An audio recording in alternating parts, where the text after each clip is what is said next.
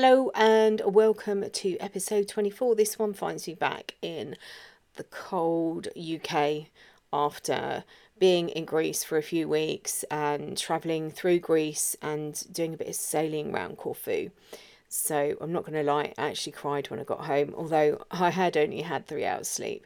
I want to talk about the emotions. This is what I actually want to talk about. I feel like I'm back on a timeline that I was supposed to be on and I got diverted off. In this episode, I want to talk about the wounds of injustice because they're really powerful. Welcome to the Mindfuckery podcast. I'm your host, Elizabeth, author of Finding Lily and the A to Z of emotional abuse. I'm here to remind you that love should be unconditional. Divorcing emotionally is life-changing and that you have a duty of care to yourself. Each week, I will discuss some of the terms you may hear along this journey and I will help you understand and process what's happening. I will help you find the best habits as you start to take back the control of your own life and learn the tools to heal on a deeper level, becoming the best version of yourself.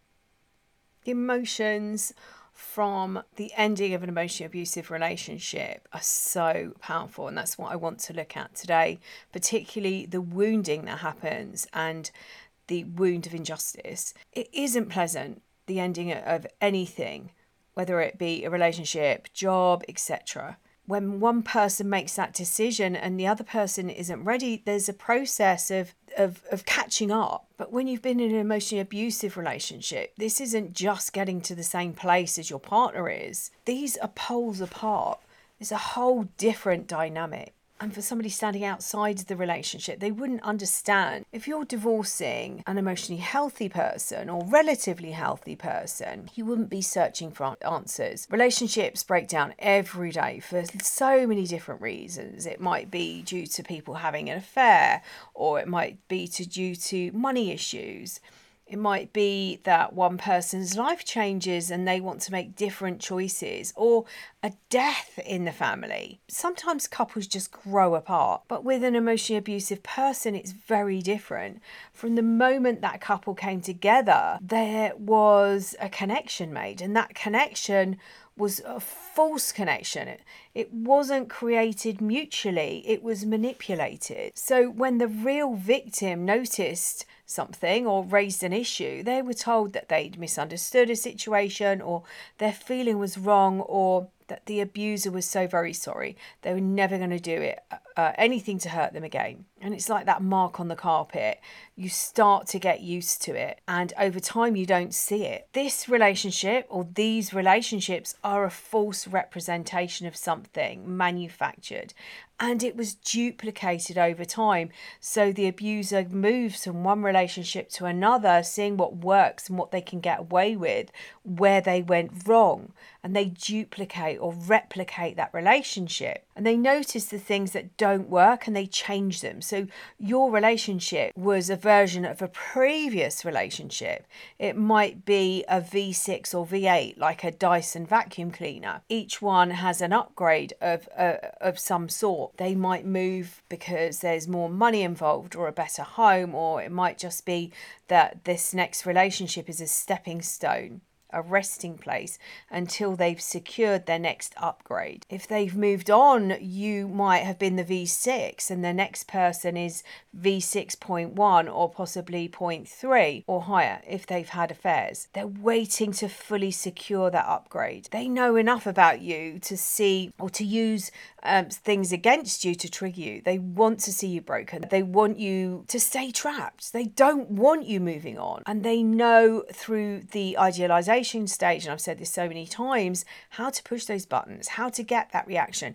That reaction to them is their fuel, it's their supply. It tells them that they've still got power and control over you. So part of their fact-finding mission when they were twirling you around that dance floor and the cycle of abuse was to see how far they could take you before they got a reaction. And each time they pushed you to a limit, they pushed you further and further. And then one day you wake up and it's all over and you've run out of something. It could have been energy, it could have been money, who knows? abuse, and you're probably walking around with trauma bonded to them, waiting for them to come back as they have always done before. Only this time is different. This is the final discard, and they have finally moved on, and you're left waiting. Because during the idealization stage, they always came back. So you wait. Your body is waiting for them. Your mind is waiting for them. You might be over this relationship, but it causes a trauma, that waiting with anticipation. Or you might be waiting and hoping and waiting and willing this to happen. And so you've put your life on hold, you're waiting by your phone, or you're staying in. And then perhaps you start to realize that perhaps this really is over and they're not coming back this time. And this might trigger a wound of injustice. Like other wounds, this one creates an emotional reaction within you. And I've used this analogy so many times, like children in a chemistry class, and the teacher brings out various different chemicals mixed together, you get an explosion or a reaction. And this is what happens.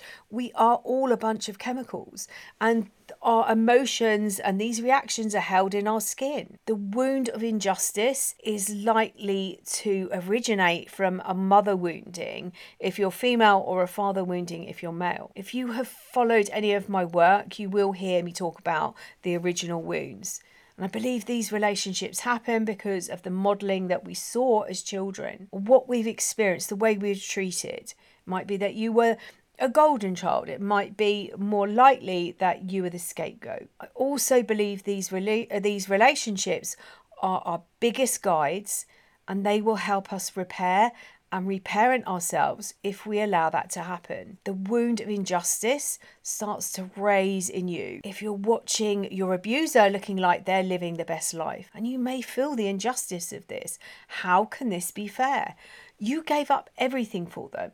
You put your life on hold. You put your hopes and dreams on hold to help them fulfill theirs. And when you have nothing left, they've replaced you. Where is the justice in this? And if it couldn't get any worse, you hear about a smear campaign that they've launched as an attack on your character. This feeling of injustice originates from the child not being allowed to be themselves or to express themselves as a unique individual. The relationship itself comes from perhaps witnessing something very similar or being treated in a similar way to the way the abuser has treated you. And this is why when people say, why didn't you leave sooner? This is why you didn't, because it feels familiar. The feeling of injustice is not being recognised or appreciated for your unique value that you bring to this world. And you as a child grow up to believe that people appreciate you not for who you are, but for what you will do for them. If your wound of injustice has been triggered,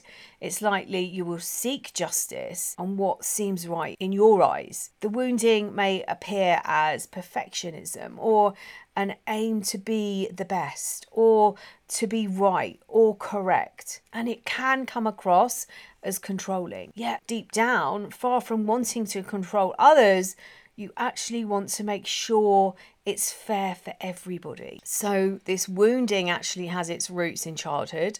I speak a lot about the original wound, and a lot of the work that I do is around going back and removing those roots, like I describe them as a verruca. And if you leave a little part of a verruca, which is a virus, if it's left in the skin, in the foot, it waits laying dormant to be triggered again. And this is what happens with these relationships. Somebody else turns up, they display this behavior, and as they start to morph into who they really are, dropping their mask, you're already trapped in there. You're already in that relationship. And some of this abuse, although you might highlight it, some of it actually feels familiar. There's this wounding of injustice that happens. How fair is it that you've given up your life and your hopes and dreams on an empty promise, the fake future? So if this emotion is coming up for you, I want you just to sit for a moment, or when it does, sit for a moment and just track it down in your body, and then have a really honest conversation with it and ask, where's it coming from? What's driving it? Remember this, if there's a smear campaign out against you, they've told everyone that you're crazy. and they will be trying to provoke you to get a reaction. So stay focused on your goals, heal wounds. You can use this process as a place to understand what ways they've trapped you. They will make up stories about you, and they will claim what you did to them it's probably actually what they did to you. And when that happens, your first instinct might be from this wounding of injustice and wanting to tell the world and set this right. Stop and ask what it is that's triggering you. What have they said or done that's making you feel this way? And ask, what is it that you're feeling? And just like you would use a tourniquet to stop poison entering into your body or stop blood from a wound, you sort of need to do this with the abuser as well. Remember, this is a play, and you might be in a scene preparing for a courtroom drama or a scene where you confide in your best friend. Ask what happens next. Start to understand what you really want from this process. What is it that you need to happen next? These wounds are invisible, but you can feel them by leaning into your body. By dropping into your body, tuning into your body. You will feel the pain. It feels so real. It could be that it feels like somebody's kicked you or punched you or they're standing on your chest. It isn't fair. There is an injustice that's happened. But use these emotions to help guide you to heal on such a deep level that you can create the most amazing life. Look at me.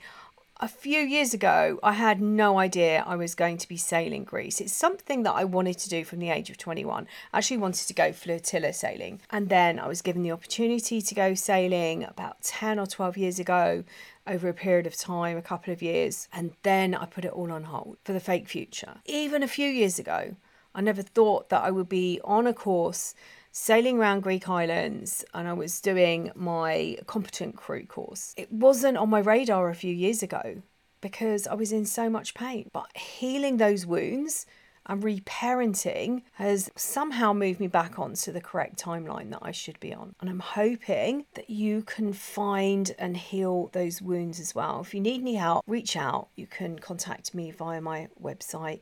You can join me on Facebook in the Divorce Sanctuary. And I'm just in the process of setting up a membership site, and you can join me there. Or at some point next month, you will be able to join me there.